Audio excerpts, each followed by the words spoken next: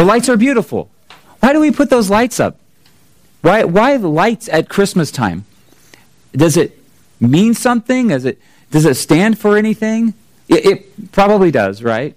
It probably means something. I think as believers, we should probably be thinking about the light of the world, right? The light of the world, that the Messiah has come, and he has shown his light in our lives, in our hearts, and in the world, in the darkness. And so the lights on the Christmas tree, the lights on our houses or the decorations, they should remind us of that. But every time of the year, there are lights. You know, it gets dark and the street lights come on. We wake up in the morning and the sun comes up. And we see the sun rising. And every time we see that light, it should remind us of the light of the world. But we have a unique opportunity, I think, during Christmas to think about light and to think about what it means. And that wasn't a totally new thing in the New Testament. It wasn't just a Messiah thing. Light, in fact, has been part of the story of God's work in his redemption from the very beginning. You remember way back in the very beginning? In the beginning, God created the heavens and the earth. Right? And then verse 2, and the earth was formless and void, and the Spirit of God hovered over the face of the water. And verse 3, and God said, let there be light. And there was light. And he created the light. From the very beginning, light was a part of God's creation, a part of God's plan. Look with me at a passage in Isaiah chapter 60. We're going to talk about light. We're going to talk about the significance of the light for us and for us at Christmas. And we're looking, as we began last week, we're looking at Christmas through the eyes of Isaiah. We're focusing on what Christmas is really all about as we prepare for the coming of the Messiah at Christmas. We're looking at what Isaiah said about the Messiah, how he encouraged the people to prepare themselves for his coming. So we're going to look at Isaiah chapter 60. We're just going to look at the first 3 verses of this really amazing chapter in Isaiah. But I want to ask you to follow along with me as I read it aloud, beginning at verse 1, chapter 60 in Isaiah. Arise, shine, for your light has come, and the glory of the Lord has risen upon you. For behold, darkness shall cover the earth, and thick darkness the peoples. But the Lord will arise upon you, and his glory will be seen upon you. And nations shall come to your light, and kings to the brightness of your rising. Let's pray together. Father, I do pray that your Spirit will awaken our hearts and our minds and our souls to what you are speaking to us through this word. Lord, I do ask that you will give us understanding. I ask that you will help us to have the power, the strength, ability to be obedient to what you teach us today, to arise and shine as your word commands us to do, Lord God. And we pray this in the name of Jesus. Amen. As I was reading this passage and studying it this week and reflecting on it, I found it very, very challenging. Have you ever read certain parts of the Bible and they seemed pretty straightforward, and you're like, okay, that makes a lot of sense. Yeah, I like that. Yeah, I can do that. I understand that. And then you get to these other passages where you think you know what it's all about. You think you know what you might be getting, but you read it and you go, gosh, I'm scratching my head here. This is one of those passages for me. It's a passage that I've heard. In fact, a passage I've even sung before. If any of you have ever had the opportunity to sing Handel's Messiah, you had the opportunity to sing these very words. And they, in many ways, they're familiar to us. But as we get into it and we start to think about, well, what does this actually mean? What does it actually mean to me? What does it actually mean to us, to our lives? It's pretty challenging, I think, to come up with why why this is here. And so maybe I'm not going to probably speak as long as I normally do today because I don't think my voice can handle it. But maybe as we look at some of these verses, some of these some illustrations and some examples might help us understand what's going on here. A little bit of background, though, for Isaiah. Isaiah is prophesying and writing these things at a time when Israel was in trouble. Israel had a long history. They had been in the land of Palestine, what we know as Palestine or modern-day Israel. They'd been in that land for quite some time. They had many kings. They had good kings and bad kings. And during those kings' reigns, the people were sometimes obedient to God and sometimes not. What we see is really a kind of a spiral of, kind of a cycle of obedience, followed by turning away from God and doing their own thing, followed by punishment, followed by enemies attacking them, and then they would come back around and they'd start to repent again and say, "Oh, we need to get our act together because things are really bad for us." And they'd repent, and God would restore them again. But ultimately, they spiraled and spiraled and spiraled, and they got to a point where God said, "Enough is enough. You're going to go into exile. You're going to be punished. You're going to be removed from the land." And so from Isaiah chapter 40 on, Isaiah is speaking to the people about that time when they're going to come back into the land, that time when they're going to be restored again, that time that they're going to be forgiven.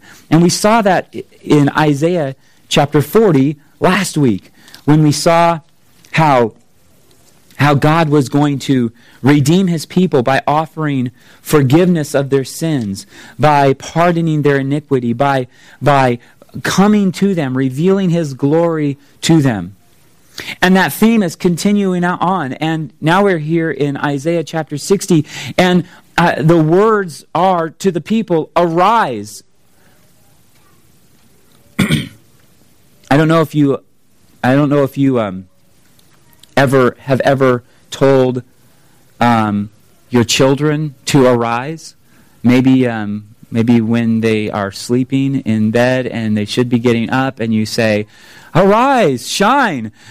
Well, you might not say that to them, but the kind of command Isaiah is making to the people through the Lord, through the inspiration of the Spirit, he's telling them to get up from where they are. They're lying down. Maybe they're sleeping, or maybe they're depressed and discouraged. Because remember, this is a time in which the people were kind of beat down, and they were looking for good news. Is there some good news for us?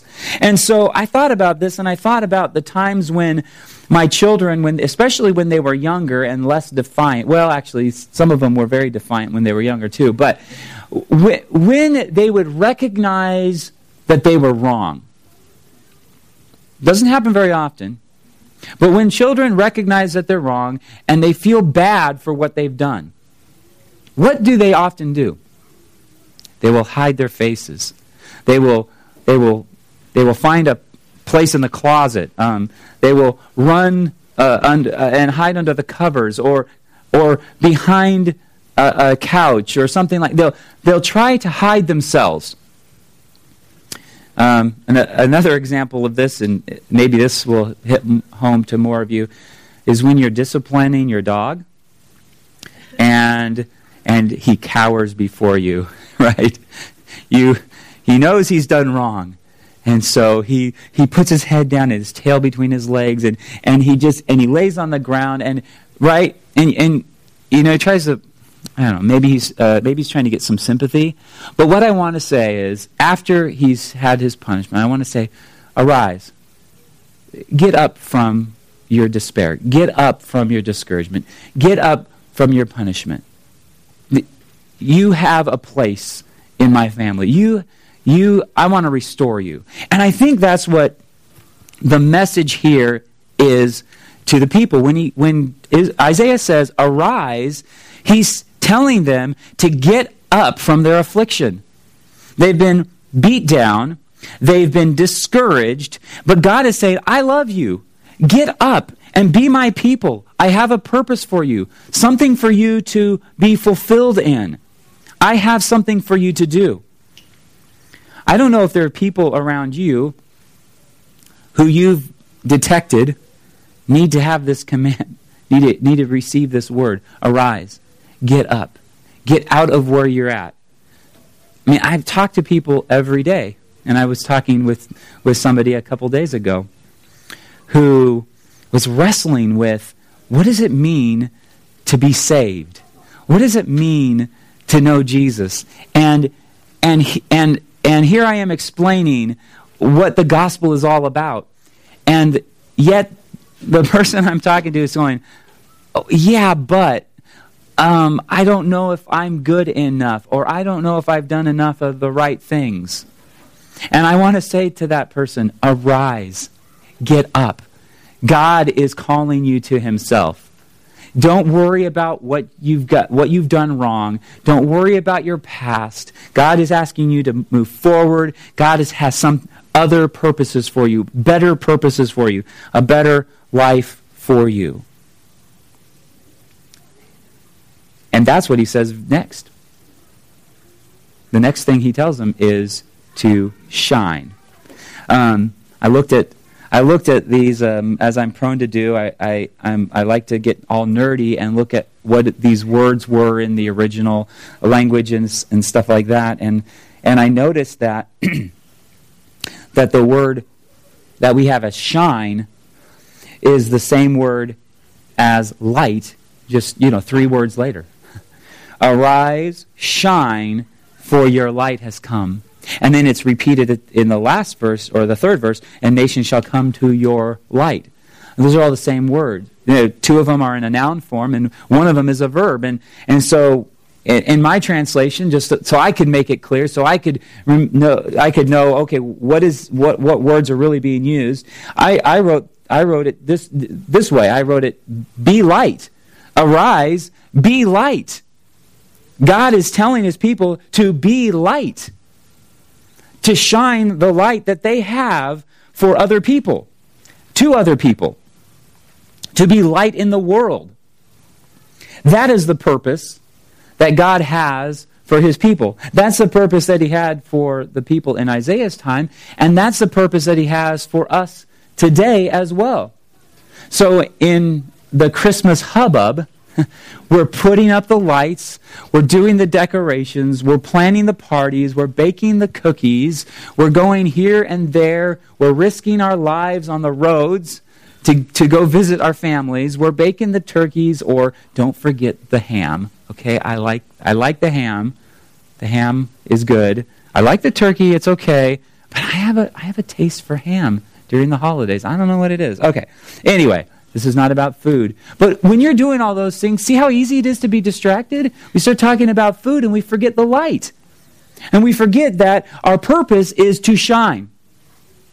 Our purpose is to be light. And that was what he was encouraging them to do. He's telling them, the Messiah is coming. Are you ready for his coming?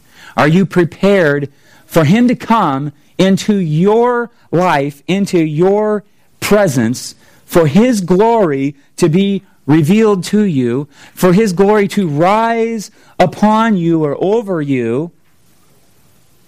Are you prepared for that? Are you prepared to shine?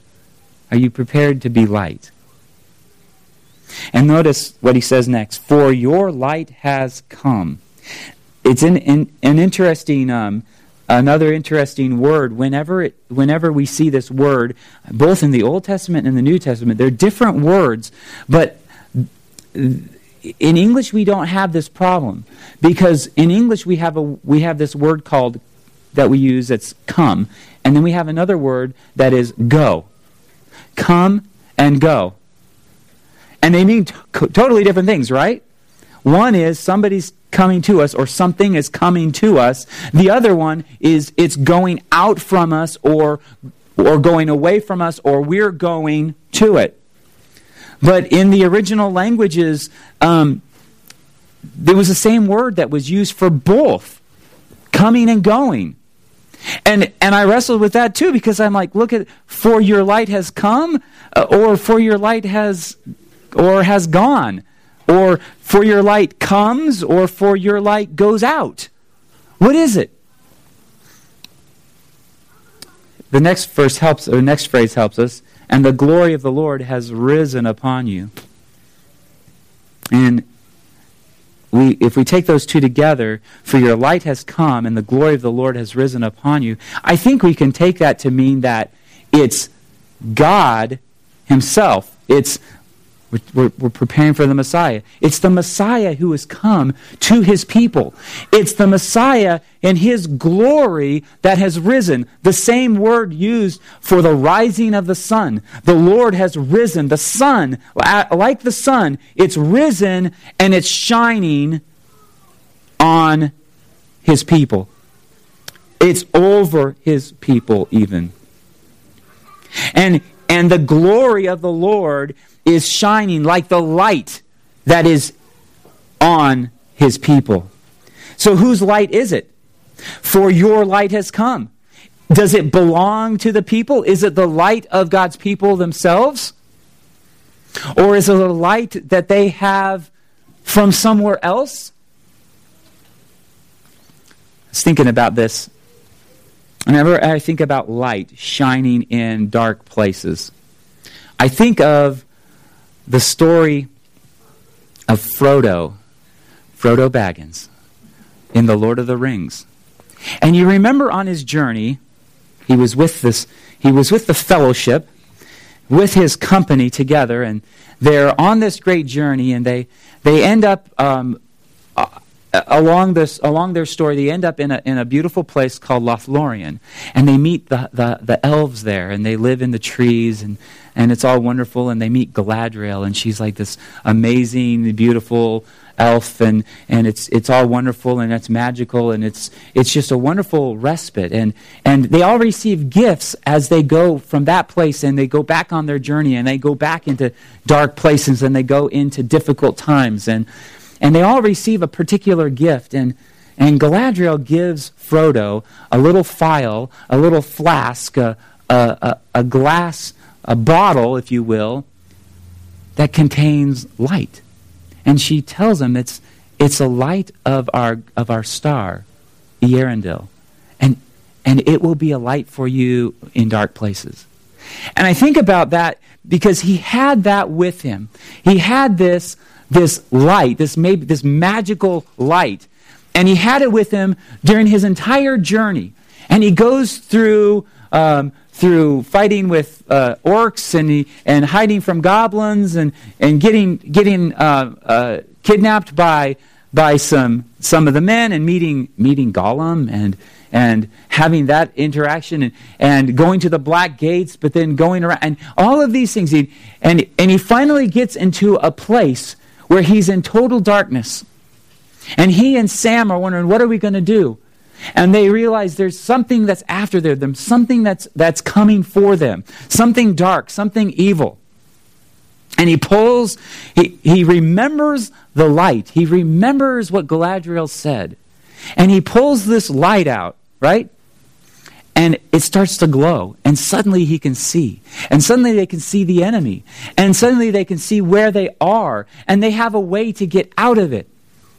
And it's this light that becomes for him salvation, a way out of the darkness.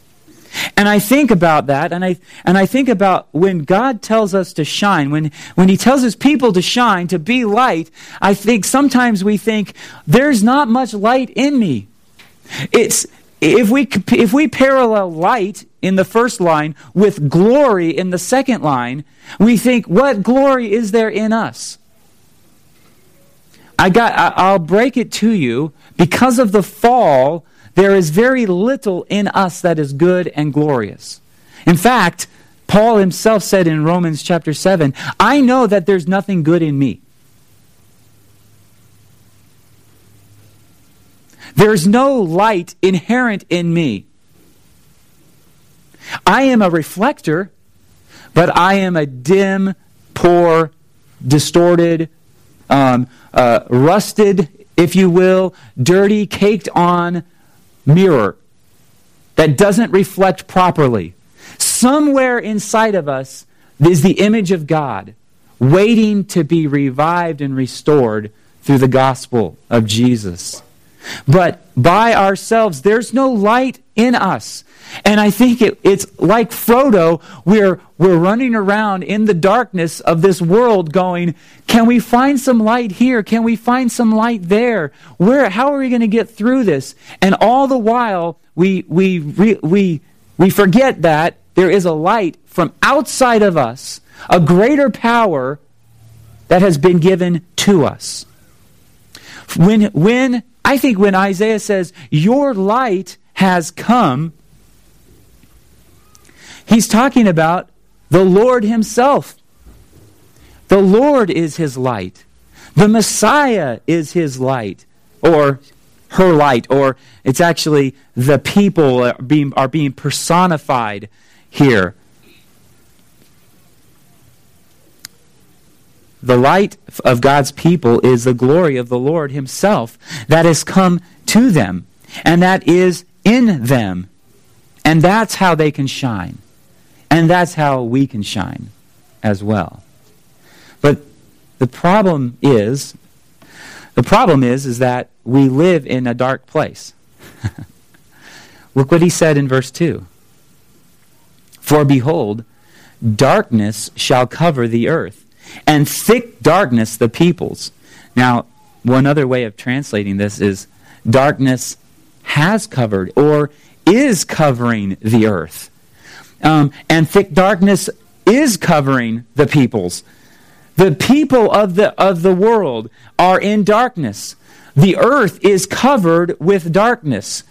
And that's what Isaiah points out. He says, but look, listen, behold, pay attention to this. There's darkness all around us. You live in a dark place. You live in a world of darkness. But, the next two lines, but the Lord will arise upon you, and his glory will be seen upon you. Once again, he uses the same words. The glory or the Lord will arise like a sun that rises in the east, and his glory will be seen upon you or over you. So this is something really a unique message. There's darkness all around us, but the Lord himself will arise on his people. The Lord himself will shine on his people. His glory will be seen on his people. And right away, one can draw some conclusions, some implications from this. The light of God, the glory of God, is seen in his people, but is not seen in not his people. Does that make sense? In what we would call the world. And that can be very unsettling. It can be unsettling for us when we think about, well, what about those people? Or what about those others over there, or over there, or how are they going to see God's glory? How is God's glory going to be seen on them? Or how is the Lord going to arise and shine on them? And Jesus himself addressed this in John chapter 15 as he's teaching his disciples the night before he was betrayed. And he told them, look, the world is going to hate you because it hates me. The world is the world of darkness. And I have called you out of that world. I have called you out of that darkness so that you'll be my people. And guess what? They're not going to be happy about that. Because when you start talking about those things, it starts talking about the exclusivity of Jesus and the exclusivity of salvation. And it seems to our 21st century sensibilities, like it's somehow not fair. Like maybe people aren't getting what they ought to get. But what Jesus made clear throughout his gospel, the Gospel of John, over and over again, is that God, or Jesus, is rescuing people out of the darkness. He says, I took you out of the world. I made you my people. I rescued you. And that's why you are who you are. And that's why you have my glory being seen on you. That's why I have arisen upon you. But the fact remains that it is still a dark place that we live in. There's a story in Exodus, when the people were being brought out and God was doing all of these amazing and mighty things in the land. He sent plagues. You remember the plagues? The water turned into blood, and then there were frogs, and then there were gnats and flies and boils, and things, just all kinds of nasty things. And then it got near the end, and he sent the plague of darkness. And there's a really interesting part of that story, is that there was darkness everywhere in the land of Egypt. They couldn't see their face, or their hands, in front of their face. But in the land of Goshen, where the Israelites lived, where the Hebrews lived, it was light. So God had separated the light from the darkness. He did this creation work in Egypt at that time. And the people had light.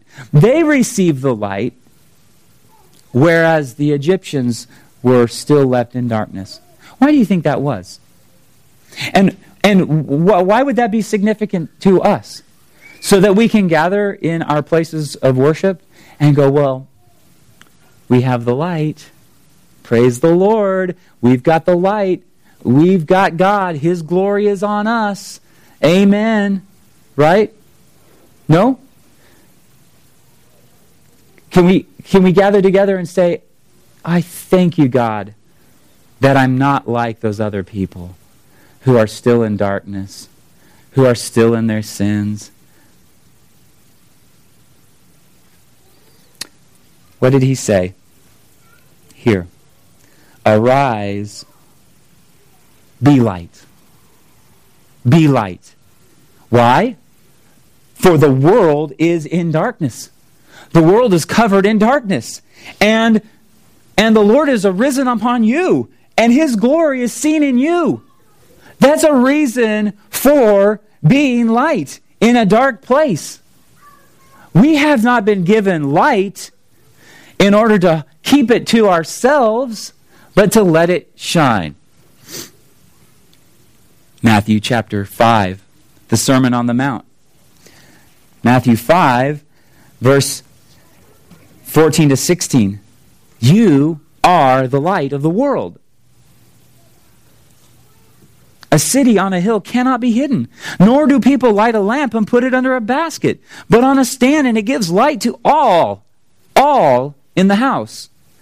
In the same way, let your light shine before others, so that they may see your good works and give glory to your Father who is in heaven. What does it mean then for us? Because you should be asking this question, okay, we're supposed to be light. What does it mean to be light? What does it mean to shine? You should be asking that question. Well, Jesus helps us out. He says, therefore, let your light shine before men so that they can see what? Your good works. So they can see that your life is consistent with what you believe about Jesus. So that they will see that the light of the gospel, the light of Jesus, is at work in your life and is motivating you and causing you to live a way that's different than the rest of the world. Because people desperately need to see the gospel shining in other people, in Christians, in the church. So the message of Christmas is not just, hey, amen, let's sing some great songs, let's celebrate the holidays, let's put the lights up on our houses. But the message of Christmas should be a reminder to us as believers that we have the light of the world in us. That we have something to share with people in need, people in darkness. And look what verse 3 says. And this is really, I think, pretty amazing and pretty beautiful. In that he says, "And nations shall come to your light, and kings to the brightness of your rising." So he repeats those words again. We see those words again. We see light coming again. And that's the light, the brightness like the sun. And we see the word rising coming again. And that's not just getting up and arising out of your discouragement or depression or the bed that you're lying in. But that's actually the rising of the sun. And we saw in verse 1, the glory of the Lord has risen upon you. And in verse 2, but the Lord will arise upon you, and kings to the brightness of your rising. So to make it clear for me, when I was looking at these, and I translated it as dawning. The glory of the Lord is dawning over you. The Lord will dawn upon you, and the kings are coming to the brightness of your dawning. It's like a new day. Suddenly the light is shining. The light of the gospel, the light of the Messiah, the light of God in His glory is shining. Where is it shining? It is shining in His people. And the nations are all of the people group. These are the Gentiles and the kings. So it's not just the common people. It's people of all backgrounds. We even have kings and princes, and we have these important people. They are attracted to the light that they see shining in God's people. They're coming to that light. They're seeing it dawning in them, and they're attracted to it. What attracts a dark world to the light? What attracts them to Jesus? And we cannot discount the power of God's Word just when it's spoken or sung. We cannot discount the work of the Holy Spirit, which we pray is active in the hearts and lives of the people that we love. Whether they're our family, or whether they're neighbors or co-workers, whether they're family near or family far. We know the Spirit has to work and has to move in them to give them or show them the light.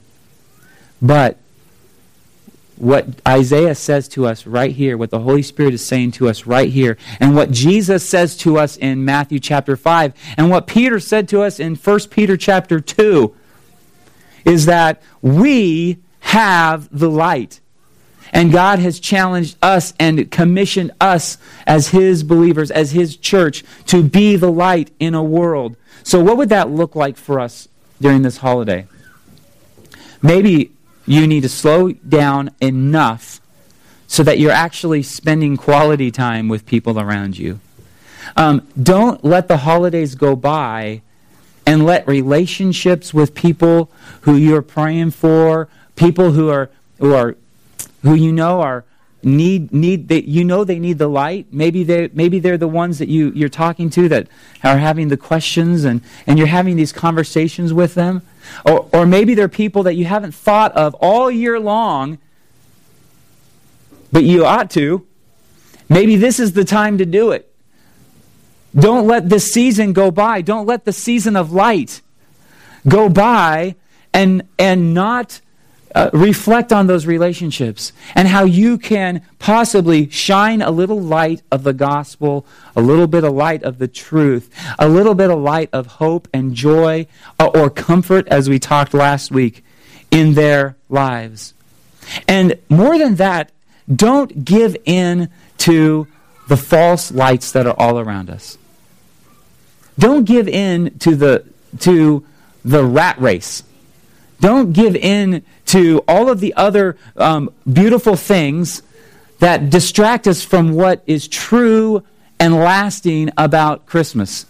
The message of Jesus himself. The message of God becoming a man, living a perfect life in our world, dying in our place, and rising again. Don't let all of the other lights keep you from that. Maybe we need, most of all, because I believe we know inherently as believers, we know what we ought to do. We know we ought to share. Maybe we don't have the courage. Maybe we don't have the resources or the knowledge to do what we think we ought to do. Maybe we're afraid. But I think we need to go back to that initial message, that initial word of this passage, arise. I was thinking about another story, a story that I love, a story from a book called The Silver Chair. The Silver Chair is a book about two young people, a boy and a girl, who are swept out of their country, England, into a land called Narnia. And they have adventures there, and they meet interesting people. And one of the people that they meet is a really interesting character. He's a marshwiggle, and his name is Puddleglum. If you've read the story, you'll know about Puddleglum, and you'll know what kind of person he is. And I encourage you to read that. But they go on adventures with him, and their mission is to go find a lost prince, the rightful heir of the throne of Narnia, and their job is to go find the prince and to bring him back, if possible. And along the way, they are given signs, and they're told to remember the signs, remember the things that are going to guide them on their path, and they go along, and they don't do perfectly well at this. The girl who's tasked with remembering the signs, she forgets the signs, and then they get into trouble, and they get here and they get there, and they're still trying to fulfill this mission, but it's getting more and more difficult. And eventually they find themselves in a place called Underworld. A place where creatures live without the sun, without the true light. And in Underworld, it's all darkness, and it's only lighted by artificial illumination. And the light is pale, and the light is otherworldly. It doesn't resemble the true light. It doesn't resemble the sun. It doesn't resemble the moon and the stars. But it's a dim, artificial reflection, not even a reflection, but a stand-in, a false light, if you will, of the real light. Well, they find this young man who they believe may be the prince. But he's protected by, he is under the control of a woman who calls herself the Queen of Underworld. And sure enough, like another Narnia story, this is not just a queen, she's actually a witch. She's actually controlling and manipulating, and she has evil, dark magic working to control the prince. And at one point she begins to have this conversation with the children and with Puddleglum, and they begin to talk about overworld, and they begin talking about the sun, and they begin to talk about life up above, and they begin to think about even England and the land that they came from, and the queen who's beautiful, and she talks soothing, and she plays beautiful music, and she says, "Oh, don't you see all of those things? All that you're talking about are just imaginations. You're just taking what is in the real world and making it bigger and better, and making up stories about what's real and true. Because what's real and true is underworld, everything that you see here. And you see a lamp, and you imagine it could be larger and brighter, and so you think that there's a sun, but there's really no sun.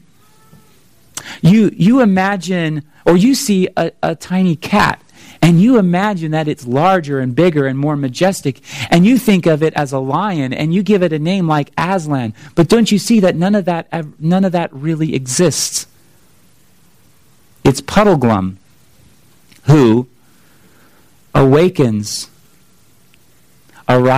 out of that dream and says, no, it can't be like that, because I've seen Aslan. I've seen the sun. I know these things are real.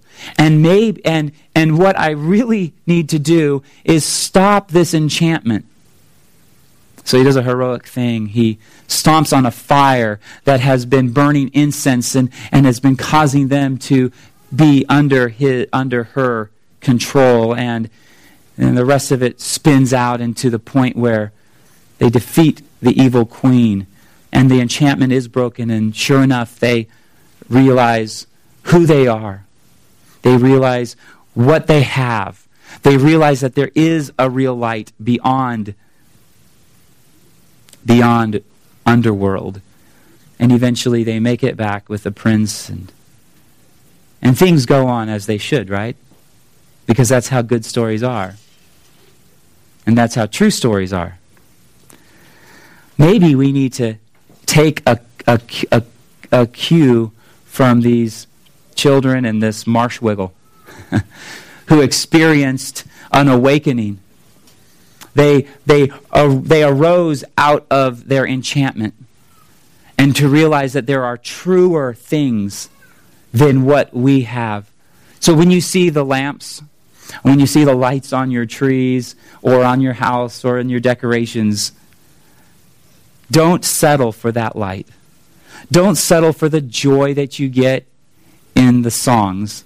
Don't settle for the nostalgia that you feel in the lights and the presents and the treats and the food. Don't settle for anything less than God Himself, the Messiah, who came into the world. As Jesus said, I am the light of the world, in John 8. We have a true light. We follow a true light. We have been risen out of our darkened state by the gospel, and we have come to one who has truly lived, has truly died, has truly rose from the dead. The message of Christmas is the message of the gospel, that God became a man, that His glory shone in the person of Jesus, and that His glory, or so that His glory would shine in us to a world that needs to see. Let's pray. Heavenly Father, thank you for this word, this message that you have given us in the Gospels, the Gospel according to Isaiah. And Father, I thank you for the light that you have shown in our hearts, the light that you are shining in dark places. Help us remember that it is all from you. And let us, God, abandon the false substitutes in whatever way we must, to at least keep them in their proper place.